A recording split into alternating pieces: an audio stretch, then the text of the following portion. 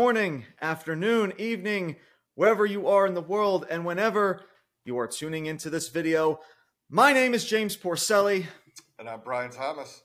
And welcome to another episode of Ruthless Talk. Yes, it is Sunday Fun Day. It is time to get into WWE Backlash from last night. Now, if you are new to this platform, if you are new to this podcast, this is not just going to be any old little review show. Oh, no. This is a show, guys. This is another edition of the good, the bad, and the ugly. So, if you guys are also new to this platform, allow me to demonstrate the rules to you. So, for each match and for each segment, that will get at least one tally. For every tally that goes into that ugly column, that will be crossed off into two bads once we get into the final tally for the show, determine whether it was a good or a bad show. And that is pretty much it. It's pretty simple as that. So, of course, there's been a lot of talk as well about the World Heavyweight Championship. There was announcements made by Paul Levesque, big nose, 3 H's himself, about tournaments and about, oh boy, freaking, SmackDown and Raw competitors, facing each other in a tournament. There's a lot that I want to say. We're having a draft. It's a brand split. It's a brand split. It's this. It's going to change the game. It's going to do this. It's going to do that. My fucking ass.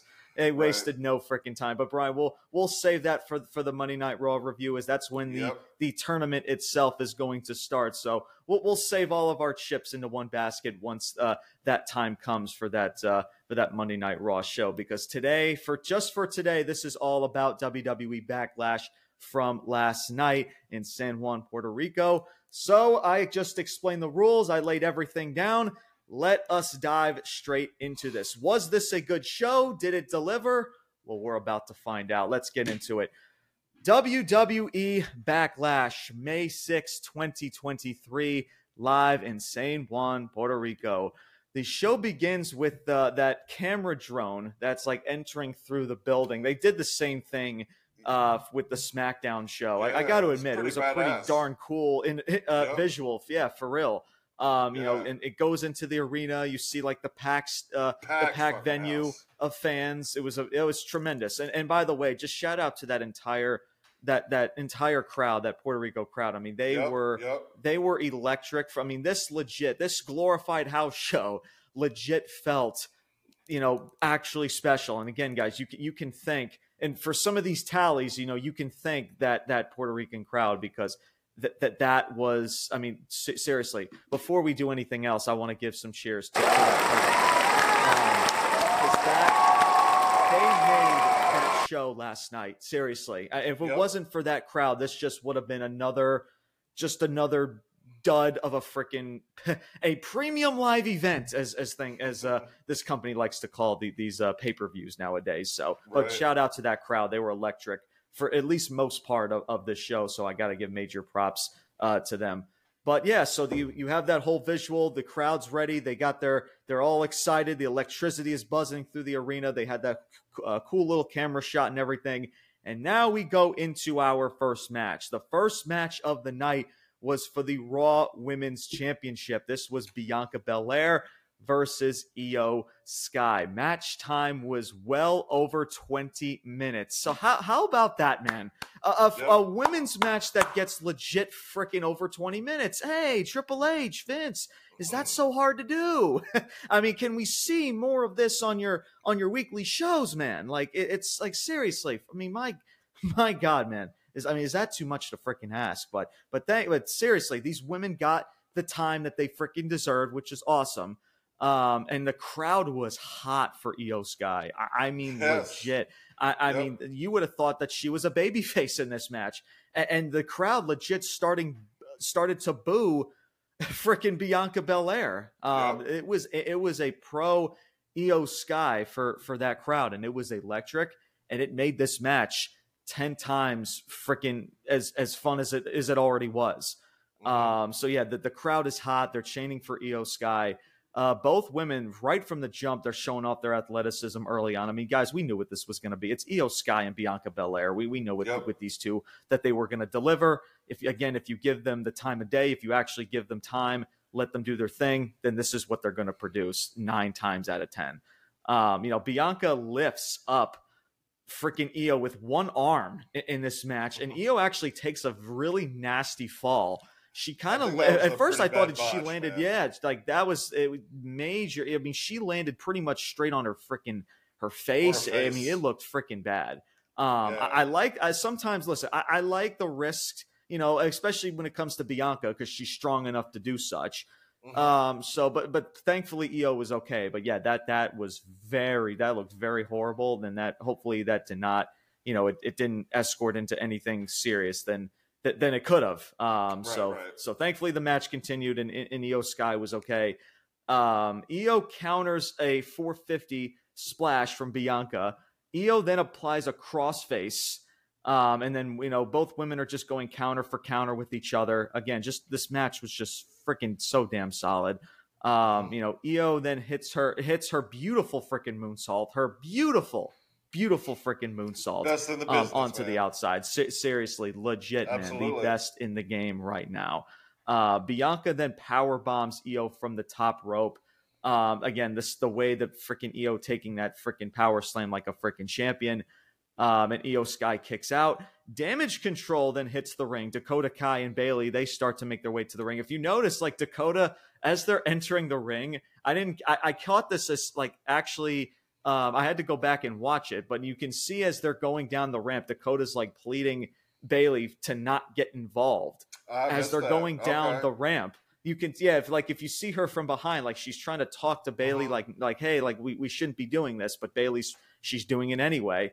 Gotcha. So Damage Control gets involved. Bianca goes for a KOD.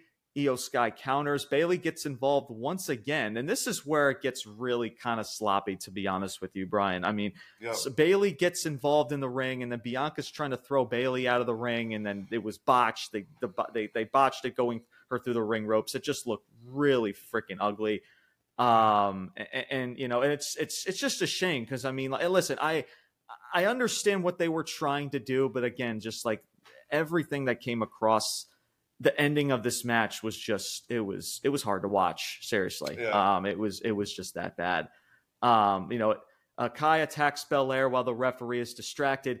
Iyo goes for her moonsault, and the referee catches Bayley holding on to Belair's braid like that's gonna freaking do anything at all. Like she doesn't have freaking legs, freaking hips that she can just power her way out of it. Like what the fuck is holding her braid gonna do? Like I really want to know. Like it was weird.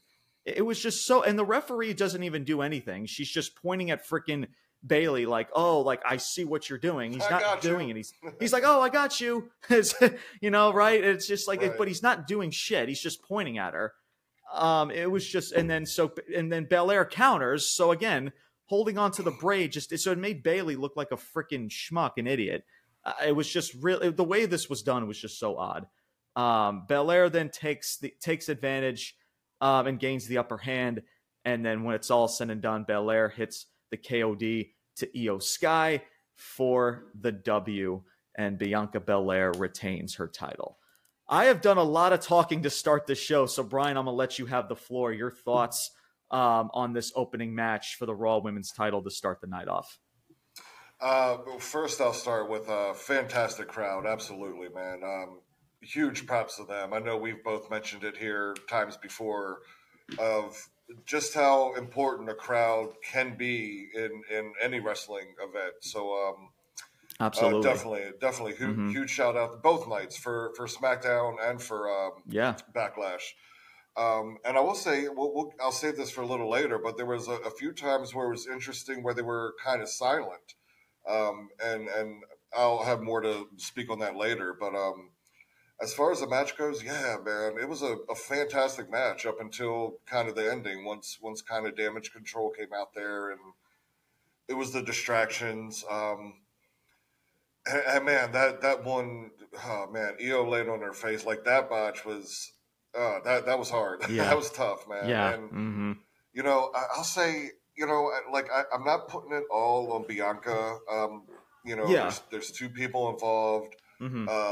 There's timing issues, you know, chemistry in the ring. But I will say, I feel like over the last few months, there have been like just issues like that in her matches. It doesn't matter kind of like who it is. It could be anybody with just little, like it's going really slow, or the chemistry's way off, or just little, you know, botches, big or small.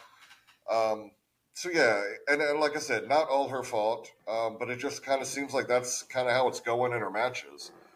But man, Iyo Sky, bro,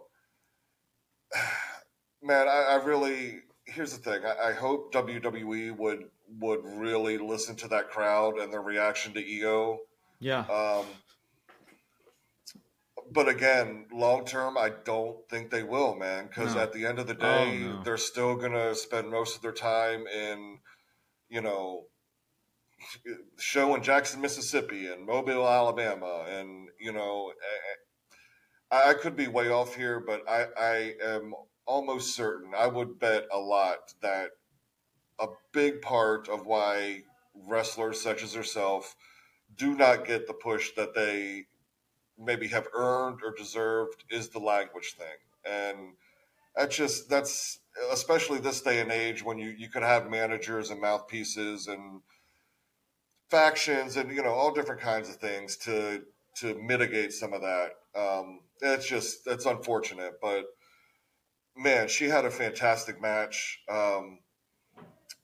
I spoke about this our last episode. Like, I really, again, and I miss what you said, where Iyo was trying to, like, you know, push back, tell Damage Control, like, not Dakota, really to intervene. Yeah, like, I missed that. So, again, if you had spoken to it about the crowd, this is no time better than now to maybe turn Bianca heel, maybe Iyo face, and she breaks away from Damage Control, because we spoke about that earlier or last week too, where now Bayley and Dakota are in a tag team, and you know, so maybe that's a route they're going.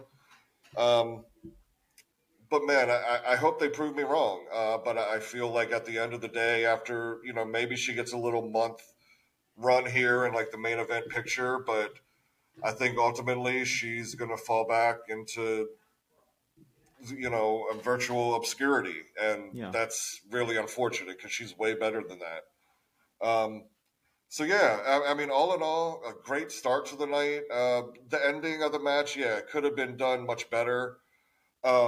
But I love the crowd interaction. I think up until the last match, or the last few minutes of the match, both Bianca and Iyo, that was a hell of a match, man. It really, really was. So kudos to both of them. And overall, a pretty good start to the night, man. Absolutely. Very nice. Yeah, and it's funny you mention with Iyo Sky. You know, Michael Cole made a comment after the match was over, like, you know, or during the match, I should say, like, this was the Iyo Sky that we've all been waiting for. Like, she's never had this in her since the day she came to the fucking main roster. If you guys have watched NXT, guys, you know how talented, and I mean how talented, this freaking woman is. But Brian, you are absolutely right. There is no doubt in my mind. This is it's like a you know it's like a dog owner giving their dog a treat. Like, oh, here, like, we're gonna give you this match. Oh, you did so good. Here's a treat, and then like we're gonna put you right back where you were, and that's back pretty much into irrelevancy. Because again, guys, we also spoke about hope this. Not, man. Like, prove me wrong, and again, and we hope we're wrong at the end of the day. But again, this company doesn't deserve our benefit of the doubt that's going to happen. Because again, and again, if you guys know NXT, if you've seen this woman's work for years, you guys know how good this woman is. It's not a shock to me. You know, it's not a shock to me that these two just completely just tore the roof off the freaking place in this freaking match. And it's, you know, Mike, and again, the whole Michael Cole thing, it's just like, oh, like, this was the Iyo Sky that we all knew that was in her. It's like, yeah, we know that shit. because she's done it her entire fucking career. Right. Like, seriously, it's just, you know, but yet, and like you mentioned, Brian, there's no doubt that she's going to have this little title match, and she's just going to go right back to where, you know, again, I reference Asuka all the time. Like, Asuka was just drafted to SmackDown, and yet she's probably still in the freaking doghouse because of comments that she made on social media or whatever. Right. And again, I don't think they're going to give any, nor that they deserve benefit of the doubt of how they're going to book Iyo Sky moving forward. It's just it's a shame because, you know, I just wish that this company hears that, right? They hear that reaction. They hear how the Puerto Rican crowd, how they feel about, again, a woman like Iyo Sky and how talented she is, and say, like, man, like, let's not waste any time. Like, let's give this woman something, you know, obviously. And of course, you know, we knew that she wasn't going to win the match anyway, which kind of sucks. I would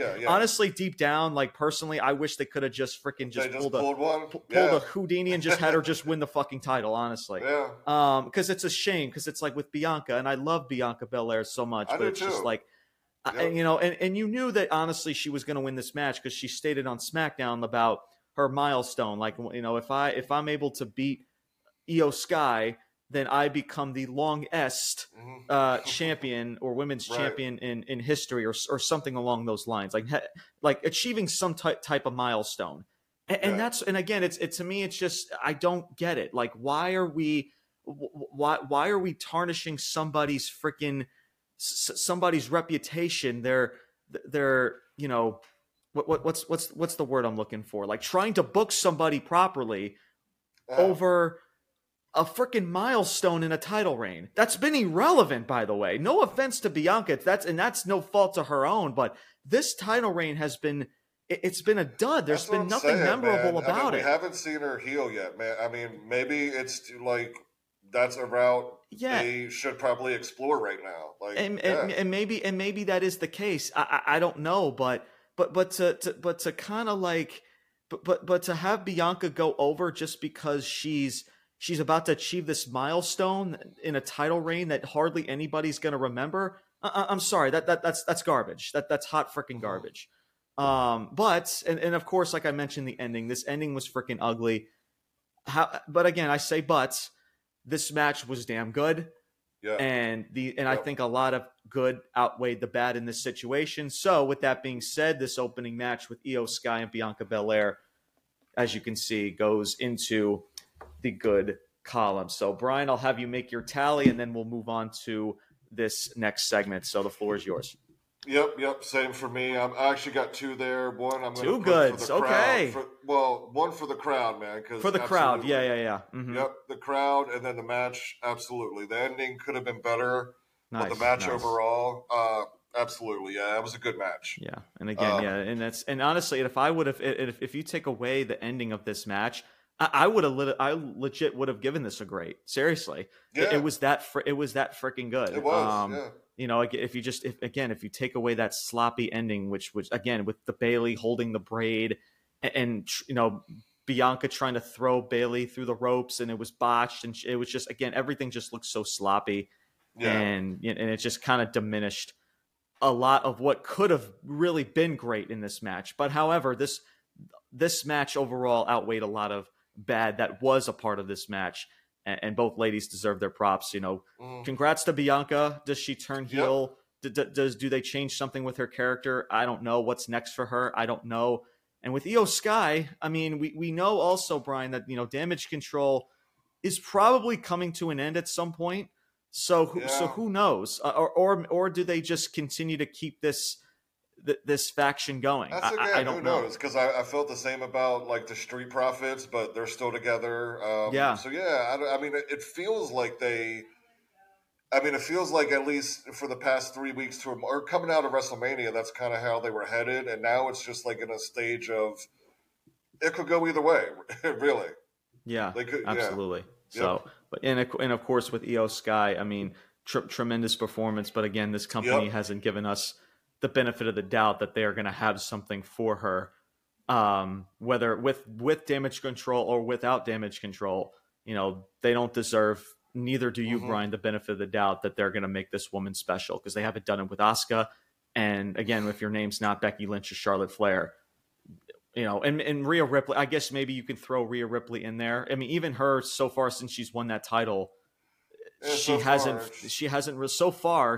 haven't done shit with that title reign at all, especially the build with Zelina Vega. And we're going to get to that match later on. But again, if you're not one of those two women that I just mentioned, then you're going to get the short end of the stick every single time. And until WWE does such, then they don't deserve that benefit of the doubt, guys. So that's all I can really say. Up next, we have, oh man, get ready for this, Brian. Seth Rollins versus Omos. Match time in length was 10.5 minutes.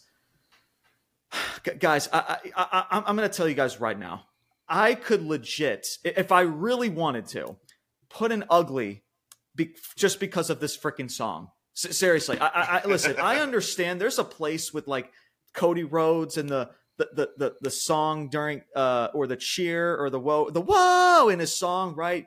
You have Shinsuke's little tune, you have Sami Zayn's, like that's fine, right? And Seth Rollins, like, okay, it's cool for a good 10 seconds, but several fucking minutes, it's like the crowd sounds like walking fucking zombies, like just singing the same fucking tune. It's ridiculous.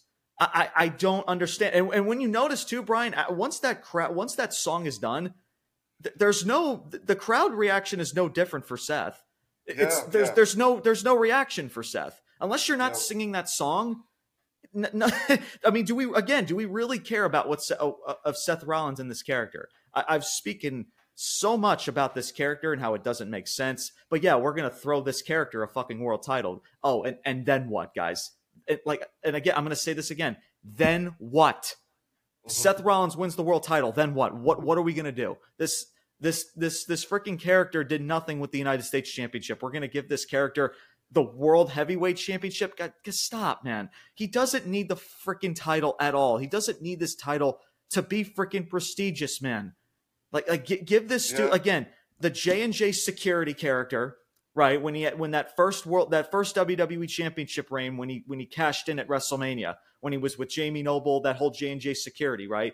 That character, and the babyface character when he was Intercontinental Champion, I believe that was back in 2018. Those two characters shit all over this Joker, this anti-heel, whatever the hell you want to call this character. And listen, if people want to go and sing and they want to sing this song and they want to harmonize, that's fine. I'm glad they're having fun, right?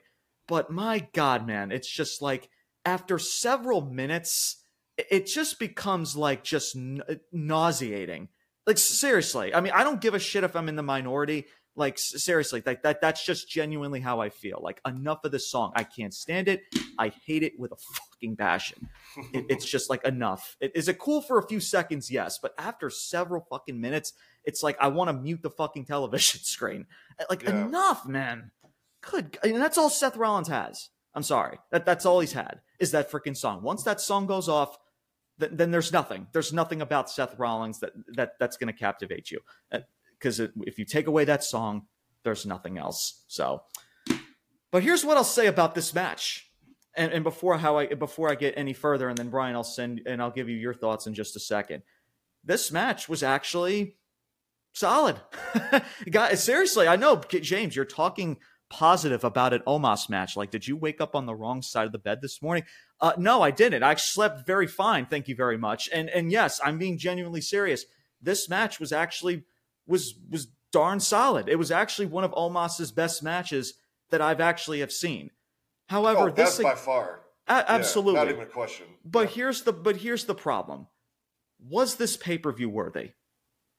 The answer's no. I could have seen this match. You're telling me I'm paying my hard-earned money to watch that? To watch a Seth and Omos match? For no, we didn't even know the match was going to happen like 2 weeks ago. They just throw this match on the card and they expect us to give a fuck. Again, this is a match that's no better on a Monday Night Raw or SmackDown, guys. I don't care if that sounds harsh. I mean, I'm just being genuine. I'm just being real here. But more on that later. So again, the crowd is singing their freaking song. I'm just like, the spotlight's on Seth, and I'm just like, I was this close, Brian, to just muting the fucking TV. I'm just like, enough with this shit. Omos attacks Rollins from behind. Rollins hits a spinning DDT along with a frog splash. Omos kicks out at 1, so they're trying to like make that a huge deal, like he's kicked out at 1. Which I didn't mind. It was fine. Again, the match was actually solid. I mean, again, I'm giving credit where credit is due to both men. I mean, this was a solid match. They made it work. Right. And again, I think that that shows you how talented Seth Rollins is, which is why I'm frustrated that we can't do any better than what we have with this character. Just it just makes no sense to me. Rollins goes for a stomp, and then Omos kind of stops it with his hands.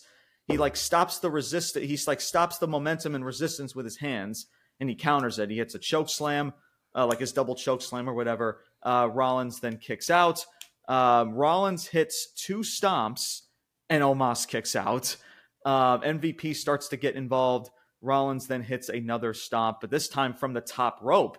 So he jumps from the top rope. He delivers the stomp, smashes Omos's head from the canvas, and picks up the W as Seth Rollins wins this match. Decent little ending. I don't mind the ending at all, and I don't mind this match. But again, guys, if you're being honest with yourself, this match did not deserve to pay freaking however much money it is for Peacock or whatever pay-per-view streaming that you're watching. It's not, bro. I'm sorry. Like, again, it's just and people are praising that this was actually great. That this was good. I don't understand where we're going with that. Was it solid? Yeah, I'll give it solid. And again, and this is no fault to either men. Like Omos and Seth, they deserve all the praise for this match. But just because this was a decent match doesn't mean I'm gonna praise this as a good, because again, it's a match that I could have just seen for free on a Monday Night Raw, and that's just the reality. It's the same Seth Rollins character. He's going to go on to win a world title.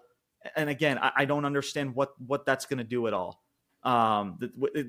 With this character, it's just, I understand people like the song. I understand that. But guys, if you take that song away from Seth, the guy has nothing. He's just a confused anti-hero, whatever character he is. And that's just the reality, man. But it's just, and again, props to Omos. I know the common thing a lot to do as well is just to shit on Omos, but sometimes we also got to give credit where credit is due. Omos, he held his own, and he put on a solid 10+ minute match here. So before I give my tally and my final thoughts, Brian, I'll send this off to you. Your thoughts on Seth Rollins versus Omos? Yeah, I got a lot to say about the situation overall, and the match. Yeah, I agree with you. It was for what we've seen from Omos, and this match kind of just being thrown together. I'll say Seth Rollins made Omos look as good as he can possibly look right now. And Omos, he delivered in his spots. I did like, there was a few things in there where he was like interacting, mocking the crowd, which we haven't seen a whole lot from him. But I felt like even in those moments, it was just kind of like his timing was good with it. I felt it was just overall, it's the best I've seen Omos, especially for that extended period of time. So, that being said, it definitely over-delivered on my expectations of the match. But going forward, I agree with you. I would bet on Seth Rollins being the winner of this new title, and his current character right now, I just think it would be kind of garbage. And with Omos, man, listen, Vince McMahon has, and always, as long as I've been watching wrestling, had this almost like obsession with like quote unquote giants, right? Andre the Giant, look, I mean, that guy was a unicorn. That was a 1 in a million combination of a lot of things. But I can just think since then, and even then, back in the 80s when I was watching, there was a guy named Big John Studd. who was, I guess, stud, yeah, like, you know, kind of the second biggest guy. He might have been like a 6'10" sort of guy, 7 foot. You know, I'm trying to think of other ones. El Gigante, right? Even Paul White, the Big Show, like. When he debuted with WCW, it was pretty good, and even his debut with WWE initially, when he came out and you know, in the McMahon Austin feud, initially, like, that started off pretty good. Point being, like, Vince McMahon has never really hit on another giant, so to speak, or at least in my opinion. Kevin Nash was a good one, whether it was Diesel or Nash. Yeah, Kevin Nash, yeah. Kevin Nash was, but other than that, that's honestly the only person that comes to mind, honestly. Yeah, maybe. Yeah. I mean, Mark Henry. I mean, that's because I mean, I won't even consider. I mean, he was in freaking bed with freaking Mae Young, for F's sake. I mean, not only in bed, they had a baby together, man. Right. Oh my God! But anyway, point being that you know, he's kind of. It's almost like he's always been in search for like this next Andre the Giant. And none of them have ever hit. Again, the most successful and maybe closest to it would probably be Kevin Nash. But you think about. Here's the thing with a athlete of that size. I'm not even we have a part-time champion now, so I mean, shit. Maybe it could be perfect for a guy the size of Omos, but I don't think a guy that size anymore could or should really be like, you know, built and booked. I don't know. Maybe for a short period of time, but I'm just thinking long term, right? A guy 7'3", 350, 400 pounds, you know, if you want your champion defending every Monday night, every, you know, hitting the house shows, the, you know, SmackDowns, the whatever, that's a very, very taxing schedule, or, you know, on somebody of that size. Not that these men and women aren't absolutely incredible athletes, but at the end of the day, that's a lot to freaking ask. But anyway, you know, this match overall delivered better than I thought it would. Yeah. Again, it made Omos look as good as he possibly could. So shout out to Seth, and shout out to Omos for showing a little bit more like in-ring. I don't know what the word is I'm looking for. In-ring awareness, in-ring IQ, I guess, maybe. Yeah, maybe more in-ring IQ. Yeah, absolutely. So and with all that being said, guys, right? You know, I understand majority of people are praising this match and rightfully so, because it was decent. But again, guys, you know, Bianca Belair and Iyo Sky, that's a pay-per-view worthy match, and they delivered as such. So to call that good and have this match in the same level as good, guys, I would just be disrespecting Bianca Belair and Iyo Sky if that's the case. So, and again, I'm telling you guys right now, I could legit put this in the freaking ugly because there was nothing memorable about the match. There was nothing that screamed pay-per-view worthy about this match, right? Oh, but the crowd was into the song and they're singing this. Okay, I hear that every fucking Monday night. It's like, seriously. So, I'm being super generous, Brian, with this. Super, super generous. It's not going to go into the ugly. However, this match, it's going to go into the bad. I'm sorry, guys. That's me being generous, because if this was up to me personally, this would get a freaking ugly. Because again, there was no build to this match. No one asked for this match. They had one segment on a Monday Night Raw. That was it. I mean, they put no stock and effort into making this must-see going into the match. It just doesn't make sense for me to put this into the good. Again, was it a good match? Of course it was. Yes, I acknowledge that. And this is no fault as to Omos or Seth themselves. It's just the way that they've been booked and the way that this match was just put on paper. That's it. But again, if I'm going to call this good, then then what does that say for the tally that I just put in for Bianca and Iyo Sky? You know, I'm just saying, you know, I got to be realistic here. Yeah. So before we get into our third match, so that's what I have so far. One good in the good column, that was Bianca and Iyo Sky, and one bad for Seth Rollins and Omos. Brian, your tally before we get into this third match of the night. So I'm going to ask forgiveness from the Ruthless Talk community because I know, especially once we get to the end of the show here and tally it up, I'm probably going to talk out both sides of my mouth, and I apologize because a lot of the show, like, I'm really on the fence about a lot of it. You know, I agree with everything you said, like storyline, build, you know, all of that, where they're going from here, none of that made sense in regards to this match, like at all. Mm-hmm. And I know, generally speaking, I am more of a storyline driven guy. However, in this match, I don't. Maybe I'm just having a crazy moment, or maybe I'm just being overgenerous.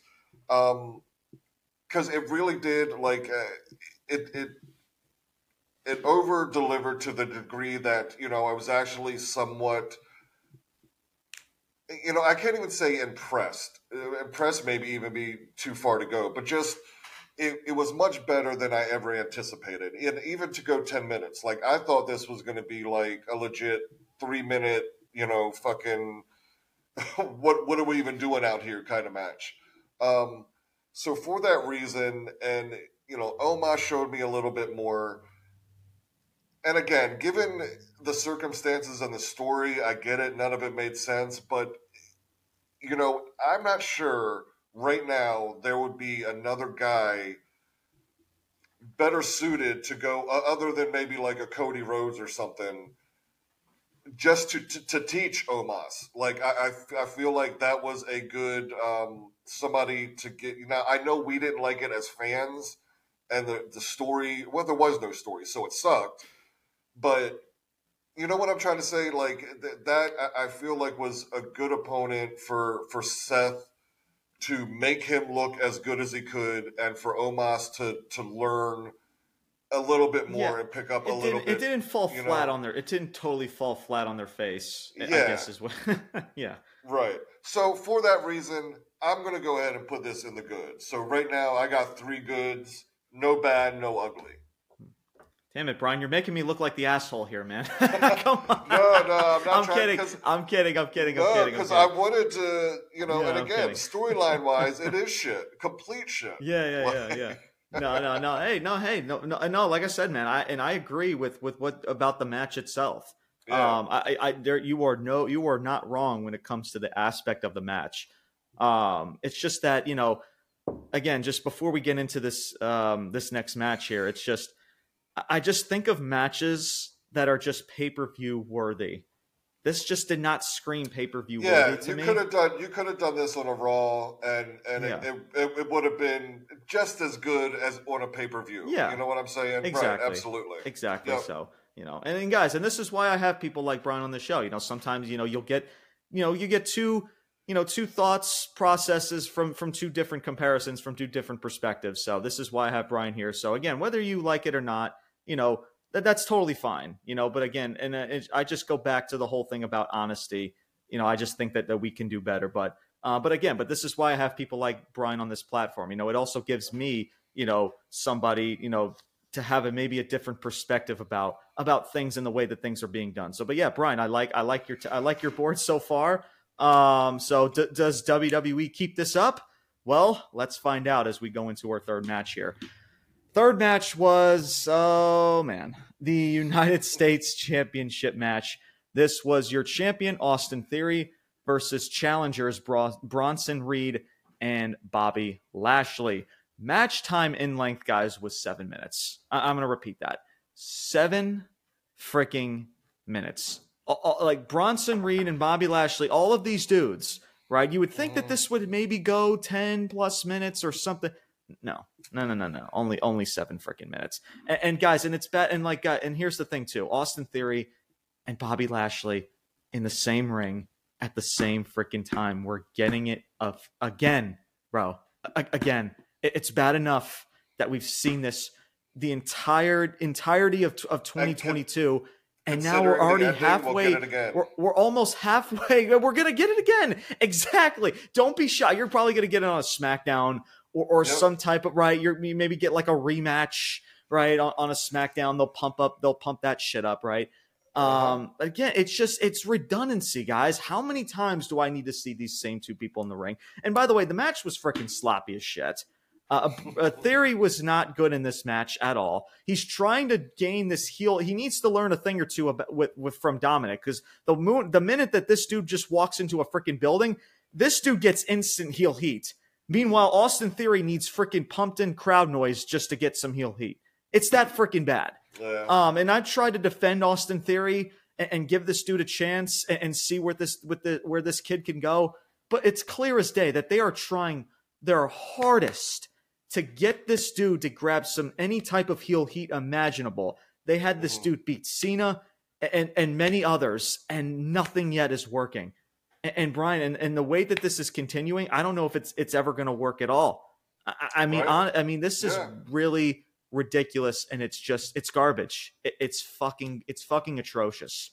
Like, honest. And the fact that he's in the ring with Bobby Lashley, that I'm paying money to see, that I just saw it for fucking free, legit freaking last year, and even freaking months ago, just a couple months ago. Yeah, and now I have to pay to see it again?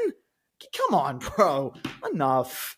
So Bobby Lashley, so Bronson Reed and Theory, they're teaming up to take out Lashley in this match. Bobby Lashley body slams Theory with one arm. So there's like your one little, oh, cool. Bobby Lashley's lifting with one arm. I mean, have you seen Bobby Lashley? I hope he can freaking do some crazy shit like that. Unless, it's just, again, man, like, honestly, Lashley applies the Hurt Lock to Theory. So Bobby's trying to counter it. They end up on the ground. Reed hits the tsunami onto Lashley, and Lashley kicks out at 2. Bronson Reed attempts a moonsault from the top rope.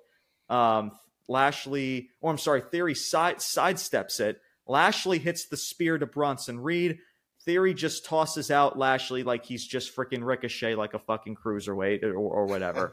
Right. And Theory pins Bronson Reed for the 1, 2, 3. Austin Theory defends his title and wins this match. Guys, I have no words, honestly. This was probably we praised Puerto Rico about their electricity. This was probably the lowest point of the night of this crowd.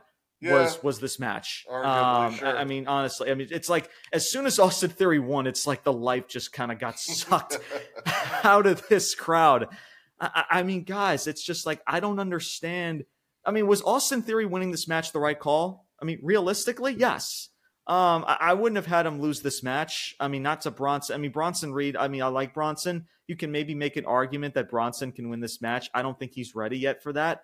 Bobby Lashley, like, he just held the freaking U.S. title. We're gonna put another U.S. title reign on him, like he's gonna feel that much more special. Guys, stop. Obviously, it's the same with the what's the title over at AEW? The TNT title. The TNT title. It's the booking of this United States Championship, right? And the TNT title is no different. The only difference is that Austin Theory is actually holding it for a significant amount of time. That's it. That's it. There's nothing special about this title, nor the freaking reign.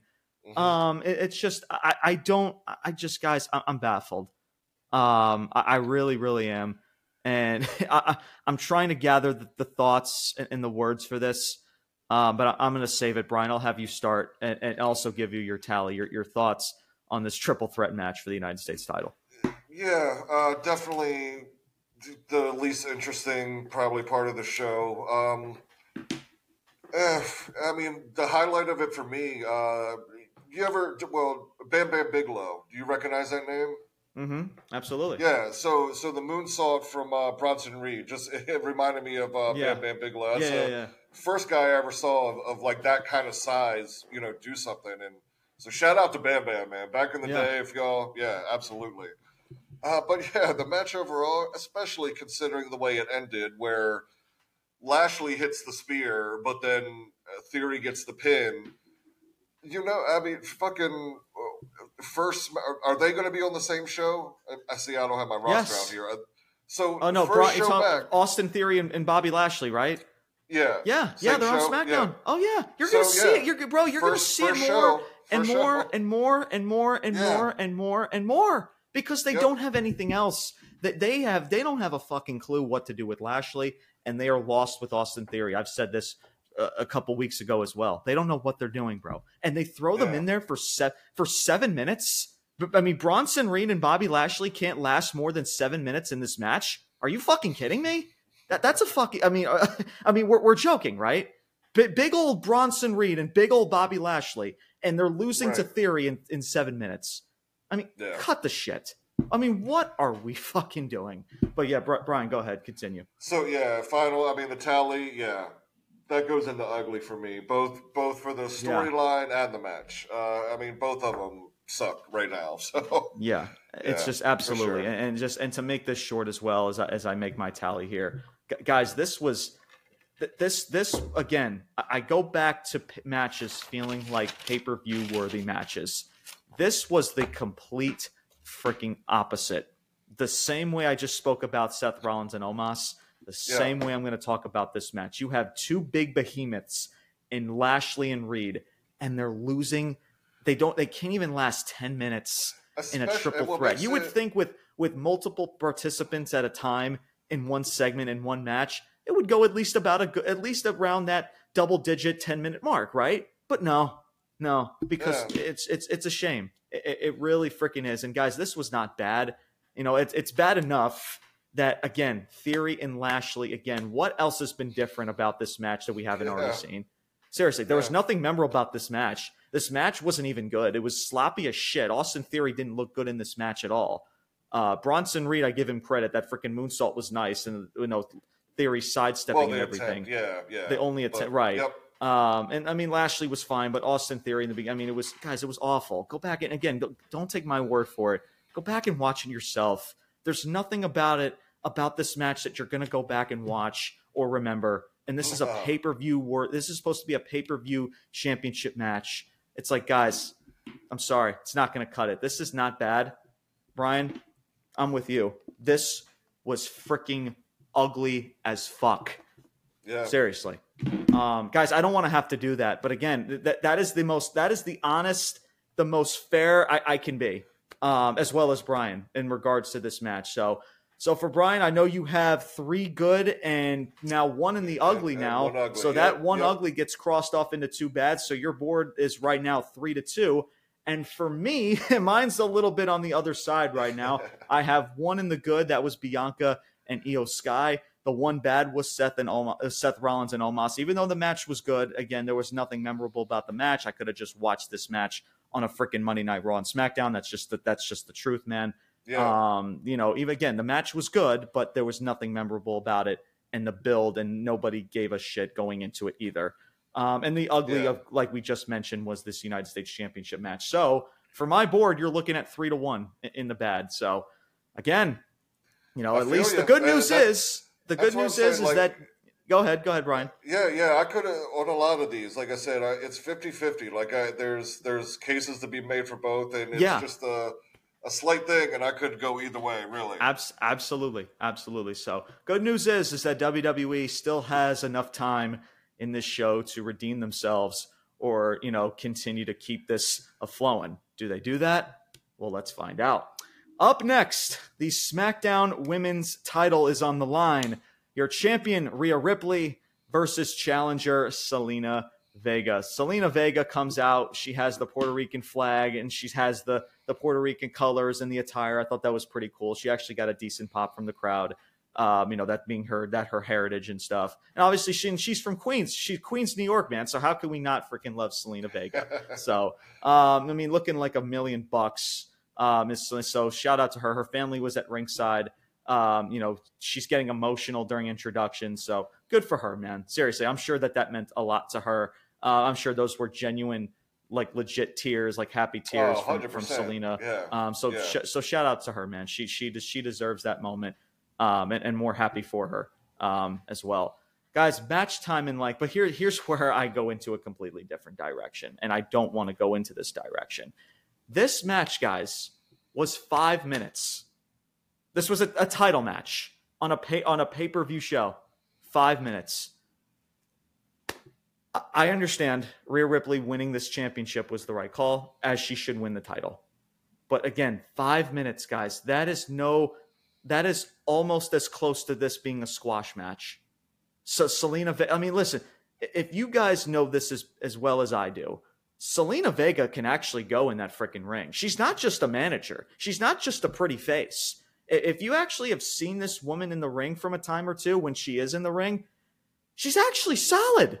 You can't tell me you can't bring again, I go back to the United States title match. You can't tell me you can't make this match 10 plus minutes. Or at least 10 minutes. At the bare minimum, you can't make this match 10. It's a title match.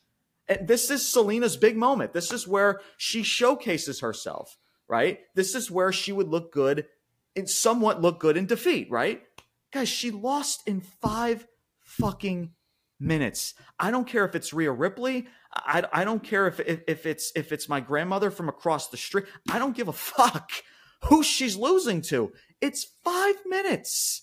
In a title match on a pay-per-view event. What different was Zelina Vega booked in this match that she hasn't been, again, on a SmackDown or a Raw? I want to know what it is. So it's just, it frustrates, Brian, the shit out of me that I have to see Zelina Vega pretty much lose in almost hardly even 5 minutes. Thankfully, it got to the 5 minute mark. It's ridiculous, dude. Honest to God, it's just like, your active talent is like legit losing they can't even last more than 5 minutes. And I don't understand how that makes somebody look good. I really don't. So again, going back to this match, Rhea Ripley dominates early. She's mocking the Puerto Rican crowd. Freaking Zelina Vega brought out a sandal. I mean, I guess if you're Puerto Rican, you know, like the La Chancla, right? Exactly. Throwing that into the freaking ring. I thought that was kind of funny. That got a little laugh out of me. That was funny. Zelina Vega hits the 619, paying homage to Rey Mysterio. And then she goes to the top rope, you know, paying homage to Eddie Guerrero. She does like the whole Eddie Guerrero shimmy. She hits a Meteora to Rhea Ripley. And then Rhea Ripley says like, all right, I've played enough games. I'm ending this. And she hits the Riptide for the W. Post-match, she does get a really nice little standing ovation. So she gets a nice little ovation from the crowd. She's getting very emotional. You know, the crowd is on their feet, giving her a nice little applause. It was a nice little moment for her. You know, and props to her for that. I'm sure that, you know, that's a moment that she's probably going to remember probably for the rest of her life. No. And more props to her in that aspect. So, This is tough. This is really, really tough because I loved the way that the crowd was behind Zelina Vega. I really did. And again, that's kind of the notion of this whole show and how awesome this crowd was the entire night. But Brian, before I give more of my thoughts, I'll send this off to you. Your thoughts on this match, between Rhea Ripley and Zelina Vega, as well as your tally for this match. Yeah, I mean, I guess ultimately I probably feel a little bit differently, man. I mean, to me, this was, just for the moment, to me, it was the best moment of the night. Granted, like, I feel that Rhea kind of, at least in this match, should have been booked that way. I think you have to book Rhea as, you know, a monster. And yeah, for Zelina, no, yeah. So yeah, for Zelina, like we talked about it a few weeks ago, like we knew what this was going to be, right? There's been no should WWE have built a better story or whatever? Yeah, absolutely, but they didn't, and we knew they weren't. So for what it was, you know, for Zelina to look, I'm not going to like be the one to put like a cap on what she's going to be able to accomplish in wrestling, but in that moment in Puerto Rico with her family, with her people, she's probably, and this is just me speaking of kind of how I would feel in the moment. Like, there's probably never going to be a bigger wrestling moment, arguably in her life. I mean, that's fucking incredible and good for her. Yeah. I'll never shit anybody who gets the opportunity to have something like that. Like, whether, Zelina's not necessarily or hasn't been booked as like one of the main women stars. She's not in any championship picture, but if you have an opportunity to give somebody that has been in the business and has put in work and she's done a thing or two in this business. So for her to get, a moment like that, fucking fantastic, man. Absolutely. I'm here for that all day long. Mm-hmm. And yeah, the match itself, I mean, could it have gone longer? Yeah, sure. But I'm okay with, like, because, Zelina had that moment kind of there towards the end where, again, she hit another beautiful fucking DDT. So shout out for her executing it and Rhea selling it. She goes into the 619 and then the tribute to Eddie, all of those things, fantastic. And I kind of like the way it ended, like, from Rhea's perspective, because you could see, like, okay, Zelina's getting the momentum here. I gotta fucking put an end to it, and that's the kind of persona she is. So I was okay with it. Again, and going forward, like, I don't think they're going to turn this into any type of a big feud. There might be an overall feud between, like, the Judgment Day and LWO, but not necessarily between Zelina and Rhea. So I'm okay with this being a one-off match, and Zelina gets that fantastic moment. Rhea comes out looking strong, so I think it's a win all the way around. So for me, I'm putting that one in the good too. I kind of enjoyed it, and I love that moment for Zelina. Yeah, no, and fair enough. And here's, and this is where I came to a crosshairs here, because even though this match legit, Brian, pissed me off because, again, because here's the thing with Zelina Vega, right? Yeah, she got the nice little ovation from the crowd, and well deserved, and I'm happy for her, and it was an awesome moment to see, which is why I have a good because of that. And again, I'm being generous when I put that into the good, because it was a special moment for her, and again, it's a moment that she's gonna remember, like I mentioned, for the rest of her life. Yep. But in regards to this match, man, I'm sorry, dude. This is a member of your active roster. It's just like losing in 5 minutes on a pay-per-view in a title match. I just don't understand what that does for somebody. I don't get it. I understand we're talking more about the moment that she had after the match. But again, guys, like, it's just what's next for Zelina? She's just going to go back with the LWO. The LWO is just going to continue to be booked like shit anyway. It's just, I don't understand why they couldn't just give them 10, at least close to 10 minutes. If they would have done that, there would have been no hesitation to put this into the freaking goods. Because again, and listen, maybe I shouldn't be shocked, Brian, because we knew we've spoken about this and we probably knew that this was going to happen anyway. But still, man, it's especially pay-per-views, and I speak about this a lot, even on a weekly show. I hate when active wrestlers on your roster just lose in 5 minutes or less in matches. I can't stand it. You might as well put freaking people like, we mentioned about the Alpha Academy, Barry Horowitz and freaking the Brooklyn Brawler. You might as well put them out there, because it's just, and you give her, and that's the least that they could have done for her, was give her that freaking moment after the match. Seriously, because yes, Rhea Ripley should be looking dominant. I 100% agree with that, as she should be.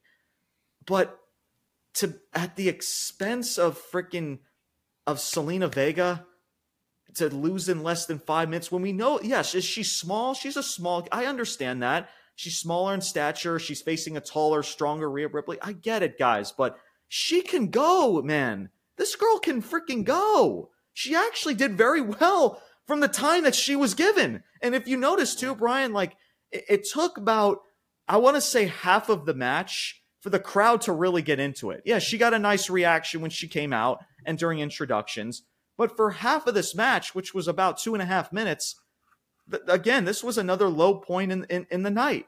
But the second half of the match, they got into it. But half of this match, this crowd was just not that much into it once they got through introductions and the entrance and everything else. Just the truth. Well, so I see that as just a sense of '80s. Watching different types of crowds. I think that's more of just a general just that crowd in general, a Puerto Rican crowd where their face, because the first half of the match, like Rhea was dominating, taunting the crowd, whatever, and so yeah, they were kind of maybe too quiet, sure, I don't know, but then when that face makes the comeback, towards the end, it just, I don't know, I feel like with a Puerto Rican crowd, if you ever watch crowds in Mexico, it's a lot of the same things. It's like you'll get a lot of the same type of reactions, which is just I don't know, almost like a built-in kind of thing. Yeah. I don't know how to explain it. Yeah. But I hear what you're saying, yeah. Yeah, and because here's the thing, too. I mean, this is a title match. This is a title match on a pay-per-view show, is it not? That's all I'm saying, man. It's just we got to bring some title match feel back again, right? Again, this match didn't. This match felt no different. I mentioned this with Seth and Omos. This felt no different to a match I could have seen on a SmackDown or Raw. Right. And that's just the truth. And listen, people may not like the words that I'm saying. People may be screaming through their phones or their computers, wherever you guys are watching this, on Spotify, Apple Podcasts, and we appreciate you tuning in, by the way. But still, it's just, again, I'm just being honest, man. I'm just going with my gut, Brian. I'm just being honest here. So here's my final tally. I have 2 tallies. The first tally is a good for Zelina Vega, right? Her moment after the match and before the match and introduction. So that one tally goes to Zelina Vega because it was pretty freaking awesome, and I enjoyed it. But the match itself, I'm sorry, man. It's not pay-per-view worthy to me, because again, we can do better. And this next match, by the way, that we're about to get into, kind of backs up everything that I've mentioned about these last few matches. Yeah.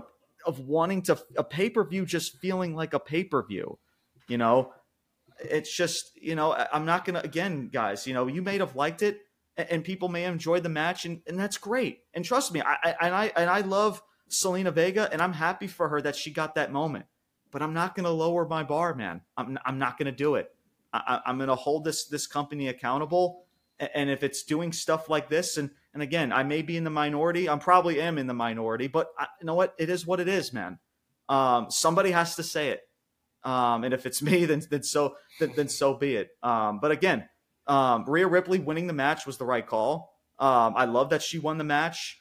Hopefully they have something for her moving forward. Yeah, it'll be interesting to see who's next, who's challenging. Yeah, exactly. So, but I guess got to be you got to build a feud, a story with somebody. Yeah. So hopefully they can get the ball rolling with Rhea Ripley, and for Zelina Vega, like I mentioned, she got a great moment last night, but what is she gonna do now afterwards? I think that's LWO. Yeah, that's my problem, Brian. Yeah. Because I don't know how this match just made her look good. I just don't get it. She did her heritage. She paid homage to the Puerto Rican crowd. That's awesome. But in regards to the match itself, she lost in 5 freaking minutes. She's an active member on your roster. This is a pay-per-view for a title on the line. I'm sorry. This was no better than you could have seen for free on a SmackDown show. And that's all I can really say. So right now, if you want to also reveal your tallies of what you have so far. Right now, guys, I have 2 in the good, I have 2 in the bad, and I have 1 in the ugly. So right now, my score is 2 good. And if you cross that ugly off, that would be now 4 bad. So 2 to 4 is my score right now. And Brian, reveal your score if you may.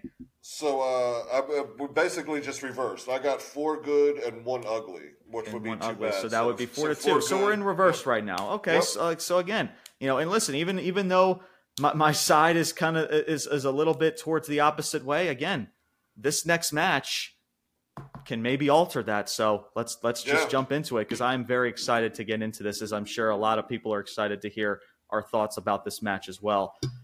The street fight, the San Juan street fight, Bad Bunny versus Damien Priest. Match time in length was 25 minutes, man.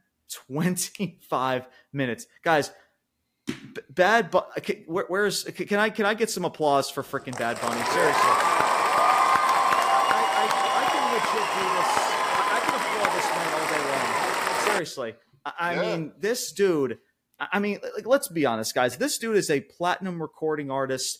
This guy's a freaking billionaire. He's got more money than God knows what. I mean, this dude does not have to be doing the stuff that he's doing. And this dude is going out his way to putting on just great fucking television, man.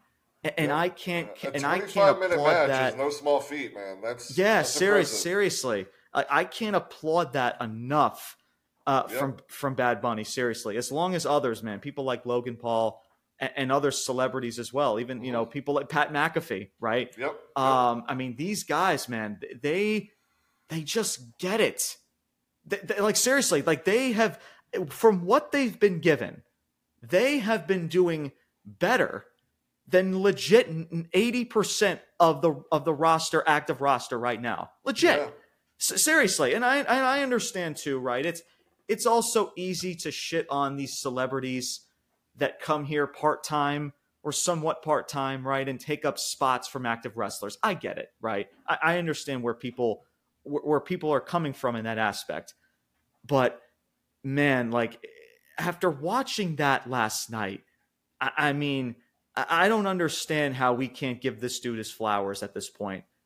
Because this dude is just going about his way and this is what I mean. It's just about, just going, just what's the word I'm looking for? Just giving a shit, man. Like, going up to management, it's like, say, hey, like, I don't know if we can pull this off, but let's grab this person and let's make this a fun match for everyone to talk about, Yeah. And it's not just for Bad Bunny, but for Damien Priest in the process.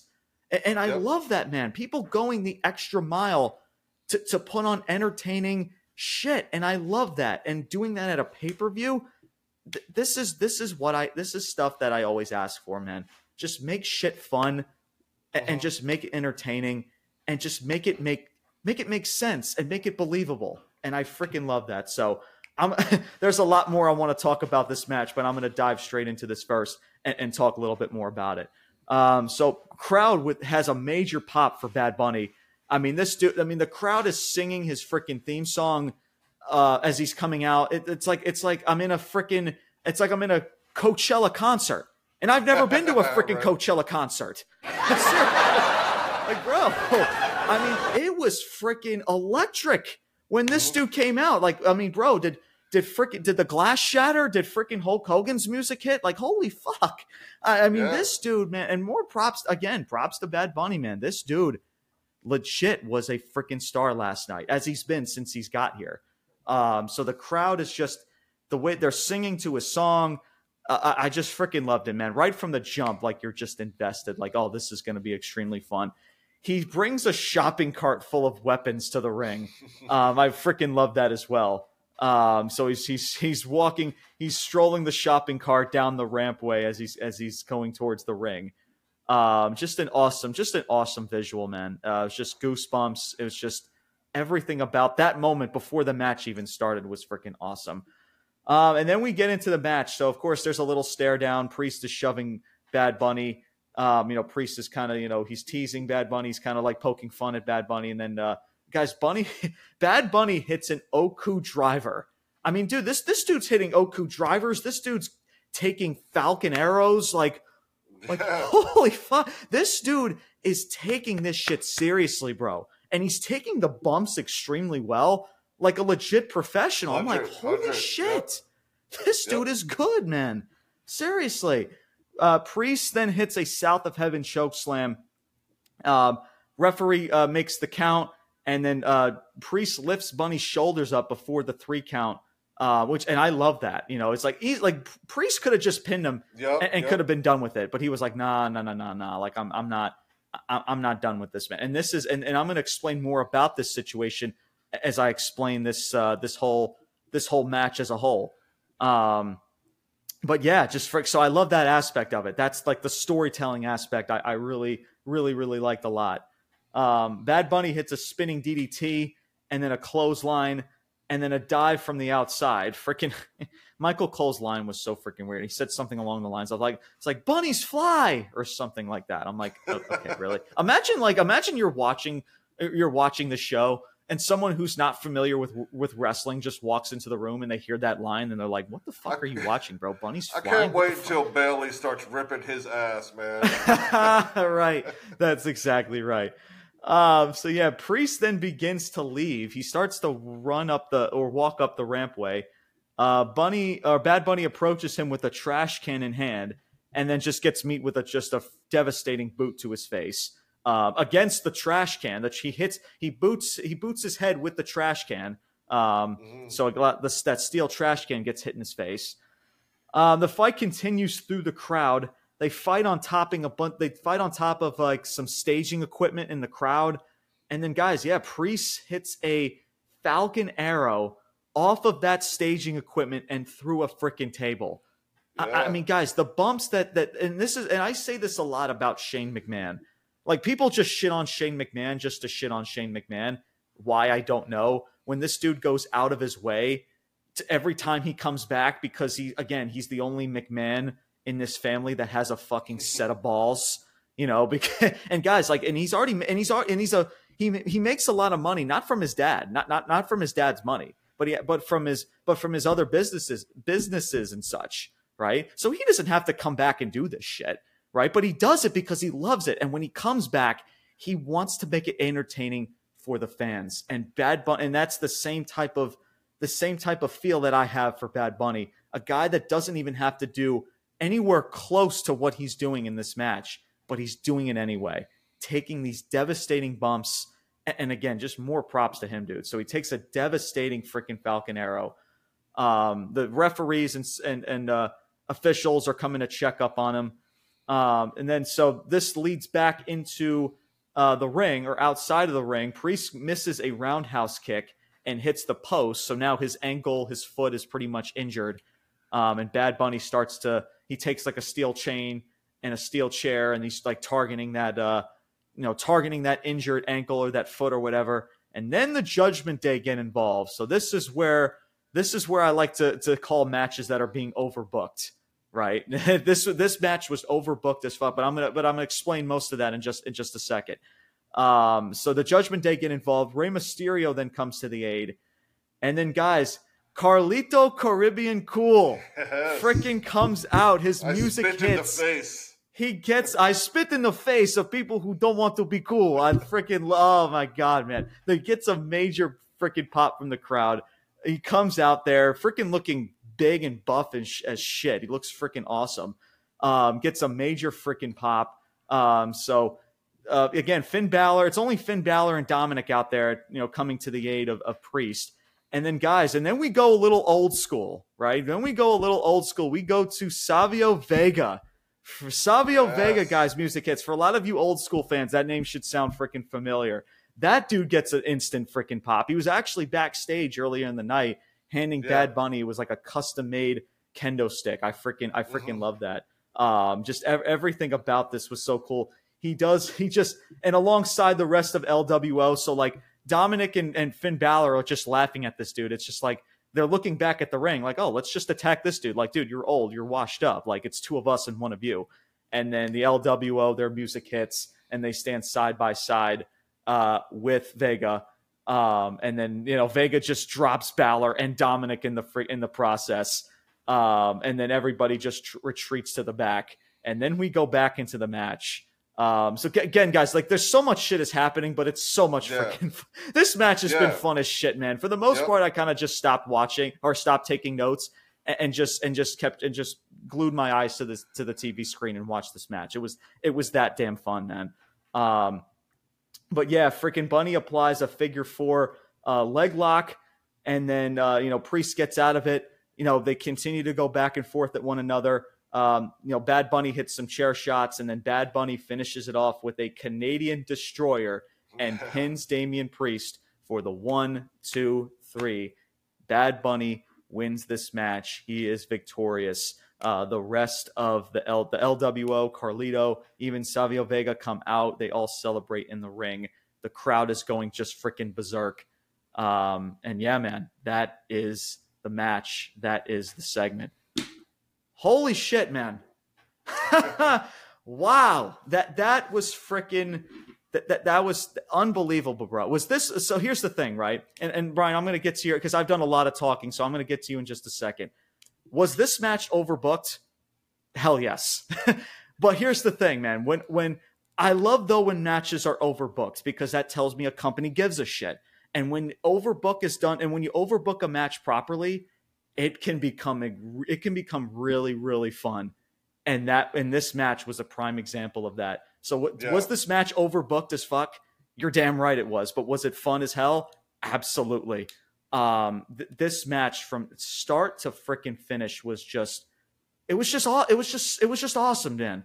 Seriously. Yeah. I mean, and Damien Priest as well. I want to give another applause to Damien Priest.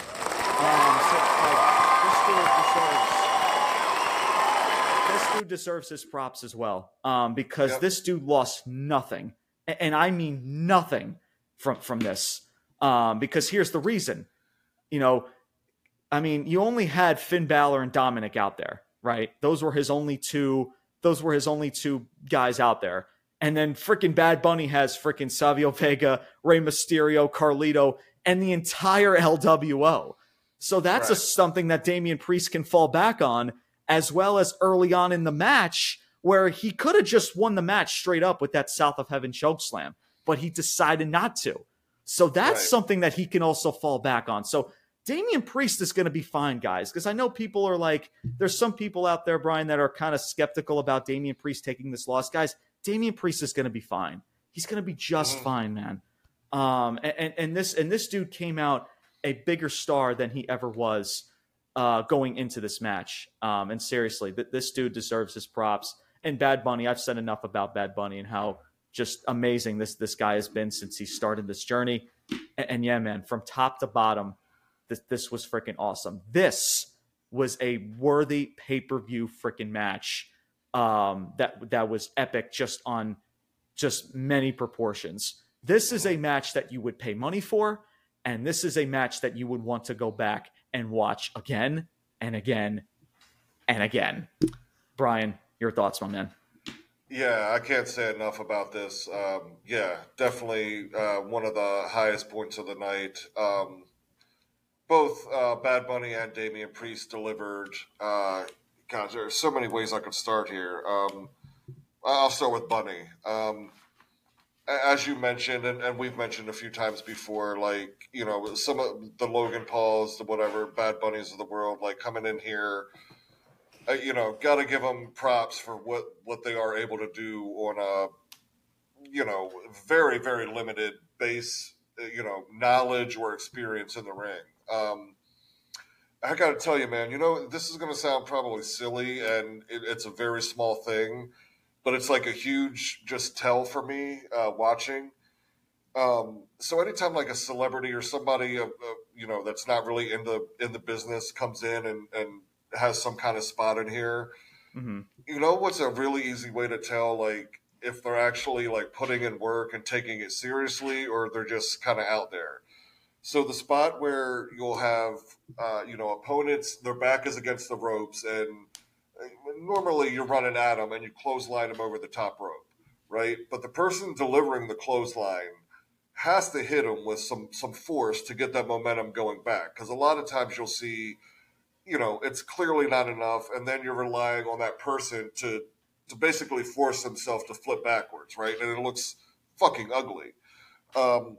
And I know it's really simple. It's not like a huge move, but it's such a like if somebody hits it right and it looks good, like you know, like they're putting in work on like the fucking details. You know what I mean? Yeah, absolutely. Yeah. And then throughout the rest of the match, I mean, hitting a Falcon Arrow, or taking the Falcon Arrow, I'm sorry, off onto the table. I mean, a hell of a bump. He's hitting DDTs. I mentioned the clothesline, even the figure 4 leg lock, right? I mean, he's performing all these moves at a just fantastic level, man. Like he really, really is. And he's doing well, like telling the story promo wise and while in ring, right? In ring psychology, he's doing well. So yeah, man, he just knocked it out of the park. I mean, really, really did. And Damian Priest, dude's a star, man. He's going to be a world champ someday. Yeah, absolutely. It might be a few years off or whatever. Who knows? Yeah, but he's on his way. He's on his way, man. Yep, for sure. That dude, he gets it. Again, on promo, mic work, in ring psychology, being able to perform in ring, absolutely, he's nailing it. And then also, like to your point of being overbooked, I get it, but yeah, last night, no, but in a good way. In a good way. Right. In a good way, this was overbooked.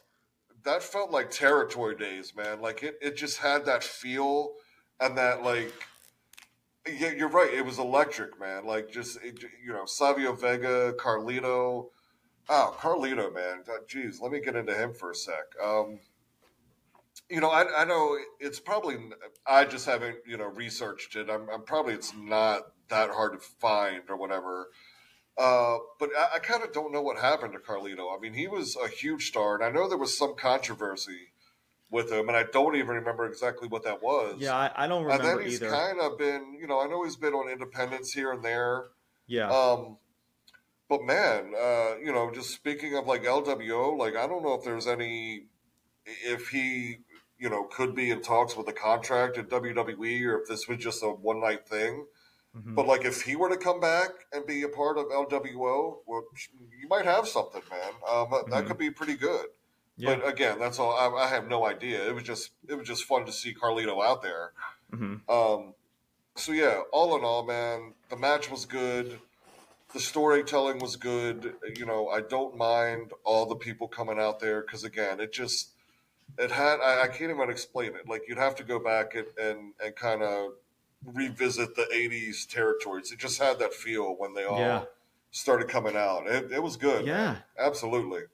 Yeah, and this is what I mean, man. Like, this is what I mean about shit being great, man. Like, this is what I mean about, us not lowering our bar, right? We could be getting more stuff like this if we just hold this company in AEW as well. And we're going to talk a lot about AEW over the next couple of weeks. Like I said, they got Double or Nothing coming up. They got Wembley Stadium this coming summer. If we just hold people accountable, we could get more shit like that, what you saw in this match last night.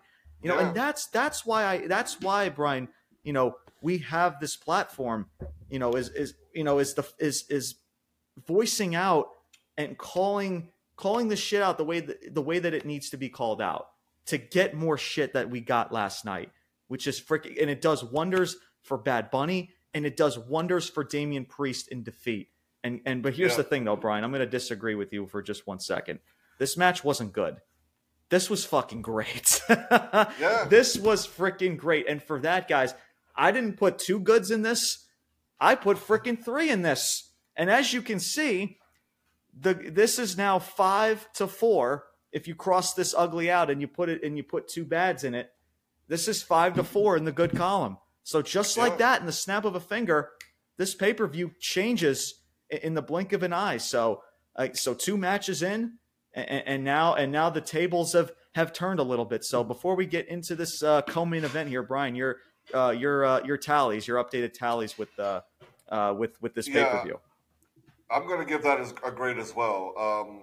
Both for Bad Bunny just delivering. In ways that just aren't generally expected from an outsider like that. Both again in storytelling, in ring performance. Damien Priest, you had Carlito, Savio Vega, LWO come out there. Just fantastic all the way around. So I give it a grade as well. So I have a total of 6 goods and 1 ugly. Nice. All right, you guys, it is time to get into the co-main event. Our co-main event was the Bloodline. You have the Usos and Solo Sikoa versus Kevin Owens and Sami Zayn, your tag champs, and Matt Riddle, a.k.a. Scooter McGee, is what we like to call this man. So, match time in length was 22 minutes. So, all right from the jump. I like that. 22 freaking minutes in length. I like that. For the most part, man, this was a solid 6-man tag. For the most part. The storytelling played a good part in this, which I also liked as well. It was actually a traditional 6-man tag to start off. The pace was nice and slow. Loud Ole chants from Sami Zayn, by the way, right. which was pretty freaking cool. But yeah, the pace was nice and slow. And I liked it. I liked the start of the match a lot. But then of course, towards the match or toward the end of this match, that's when the circus, the schmozzery kind of starts to come into play, which you kind of knew what was going to happen anyway. Jey Uso slams Kevin Owens' head into the steel steps. I want to know what goes through Kevin Owens' head every time. That's bro. He's had the same spot for a while. he's been in this spot like a lot over the past several months. Yeah. I want to know what goes through his head when he's about to take this bump. Seriously, because oh my god, bro. Bro, I don't know how many concussions dude's had, but holy shit, man. I mean, holy fuck. Yeah. It's just like, seriously, it's like every time I cringe every time this dude takes the spot. I'm like, oh my God. It's just like, because again, you never know, dude. Like one bad little mistake, and this dude severely does have a freaking concussion. Yeah. Seriously. So Jimmy accidentally super kicks his brother Jay, and this is where the storytelling really comes into play here. Kevin Owens and Jey Uso, they exchange blows. They go counter for counter. And then Jey Uso then is face to face with Sami Zayn. He's yelling at Sami Zayn saying, "This is your fault." So kind of all in ties of the history with the Bloodline and things like that. We've talked about it before, Brian. It's kind of been just the same story for the most part, especially with these three. Matt Riddle just added in there, just the most nonsensical, just the worst way imaginable. It's just everything about this ever since Mania has just been off. But however, so Jey Uso, he goes for his hip attack, and then Solo Sikoa blind tags Jey, and then Jey blind tags Solo Sikoa back. And then both men exchange words, and then this is where, again, things get chippy a little bit. You're starting to get some storytelling, which I freaking loved, man. Which is what I was... this was the part that I was definitely... when I was talking about the latest SmackDown reviews that we talked in the past about what I was intrigued for, right? This whole situation right now with the Bloodline as a whole and the cracks getting deeper and deeper within this faction. Especially in regards to Solo, the Usos at this point, they pretty much, especially Jey, is starting to kind of see like the red flags at this point, like something's not right here, especially with the tandem now with Solo, Heyman, and Roman kind of just directing orders through phone calls, calling Paul Heyman and such. But yeah, so they exchange words to each other. With that distraction, Sami Zayn hits a Halula kick. First to Solo, Jey ducks out of the way and then hits Solo with the Halula kick as he's on the ring apron. And then of course Jey Uso then also takes a Halula kick as well. Later on in the match, Solo breaks up the pinfall. Kevin Owens hits a stunner to Jimmy Uso. Solo hits the Samoan spike to Kevin Owens, and then Jey Uso comes up from behind to Solo. And then Solo just with instinct just grabs Jey Uso. Like he probably thought it was Matt Riddle or something, I guess. And he's grabbing onto Jey. And then he's like, oh, and then he realizes it's Jey Uso. But then he starts to his wheels start to turn. Like, maybe I should just drop this fucking dude right now. right? And then and Jey Uso is like looking at him like, were you really just about to drop me, dude? Like, you knew it was me. Like, what are you doing? Like, I'm your brother, dude. Like, what's going on? Like, you're really about to hit me, bro? And they're just going back and forth. And again, freaking love it, man. I love this type of storytelling. If you're going to do 6-man schmaz circus matches, at least do shit like this. So I like that in that aspect. And yeah, guys, so when it's all said and done, Solo Sikoa almost hits the spike to Jay. They exchange words. Riddle hits a bro Derek to Jey Uso. However, Solo hits the blind tag, so Riddle doesn't know that he tagged himself in. Solo then gets into the ring, hits the Samoan spike to Matt Riddle, pins Matt Riddle, both shoulders to the mat, and picks up the W for the Bloodline. And that was it. So, Brian, I'll have you start, and I will get into my tally and my thoughts as well. Your thoughts with this co-main event, this 6-man tag match between the Bloodline, Sami Zayn, Kevin Owens, and Matt Riddle. Yeah, this is where it starts getting really hard for me, because, was the match itself okay? Like, did they execute their moves well and shit? Yeah, they did, but and I do like the aspect, the story of the Bloodline is still got going on with Solo, but the rest of it, even with KO and Sami, I'm just fucking over it, man. Yeah.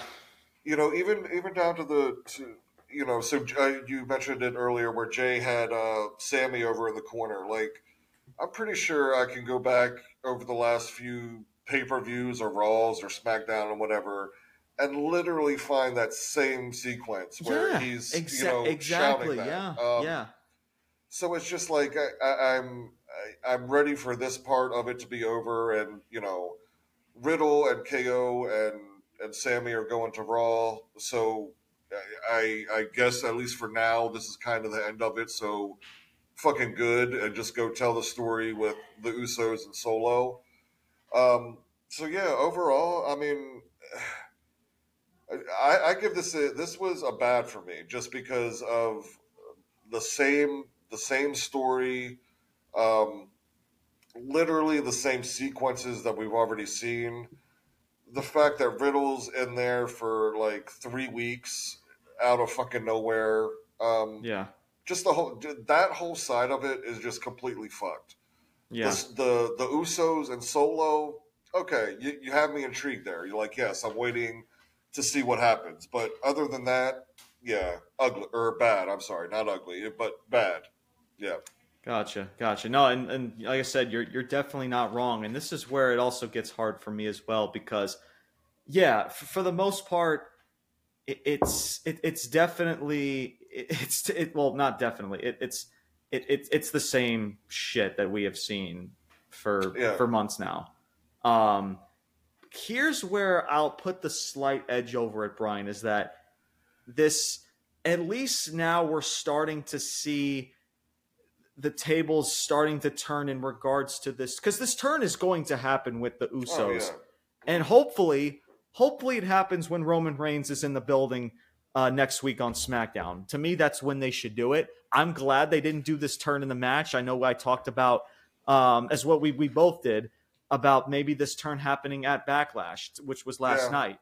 I'm honestly glad it didn't happen, because I think this moment is, should happen when Roman Reigns is in the building. Yeah, all 4 of them need to be there. They need to be in the same ring at the same time. And that's even when probably Heyman too, probably. And Heyman exactly, alongside with Heyman. It needs to happen. But that's where Brian, I can kind of give this not really a pass, but more of the good that outweighs the bad. Because was this just another 6-man tag that I could have seen on a SmackDown or Raw? Absolutely.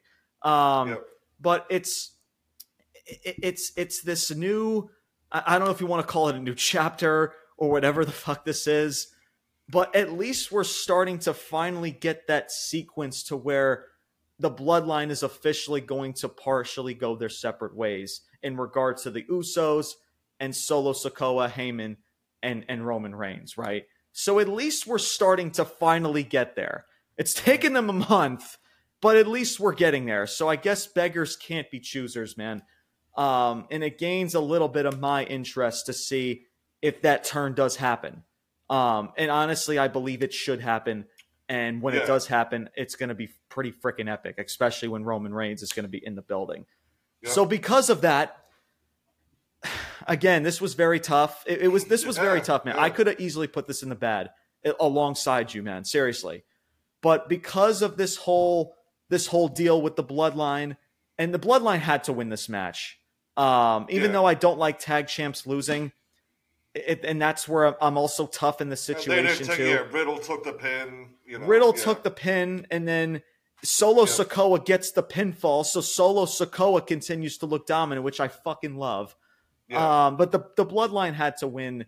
The Bloodline winning this match, I liked a lot, and to me, it makes the most sense.